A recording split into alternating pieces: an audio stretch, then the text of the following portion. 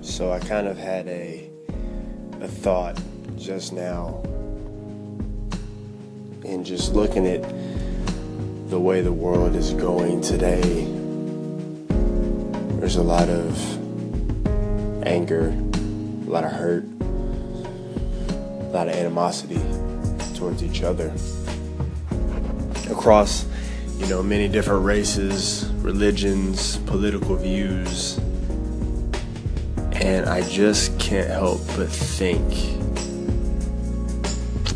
what this world would be like if we just all chose to love one another and respect one another, to put aside political views, to put aside religious views, to put aside, who you voted for, what you think of our current president, what you think of the way society is going today. Like, I get we all have preferences, and I get that we have differences because that's what makes us unique.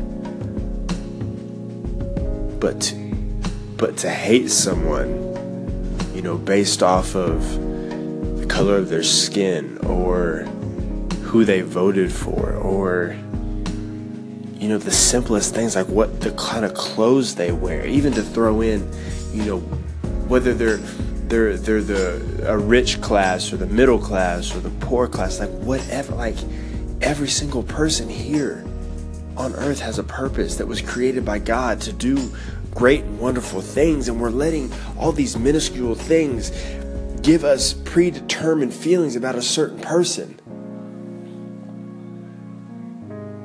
I hate it so much. I wish instead of hating people, we would hate disrespect. I wish that instead of hating the person across from me, the person across from us, because I'm striving to love every single person I come across, but instead of hating those people, what if instead of that we prayed for our enemies? That we relentlessly loved people. Within our marriages, within our jobs, within the day-to-day interactions that we have. What if we tried to leave each instance better than when we came into it? It kind of goes back to my earlier post about hope from Pastor Craig. What if in every conversation we tried to add value? What if in every conversation we tried to make that person feel loved? I don't know.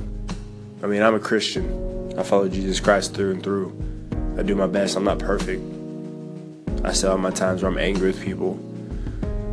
But every day I want to get better and better at loving people through every single instance.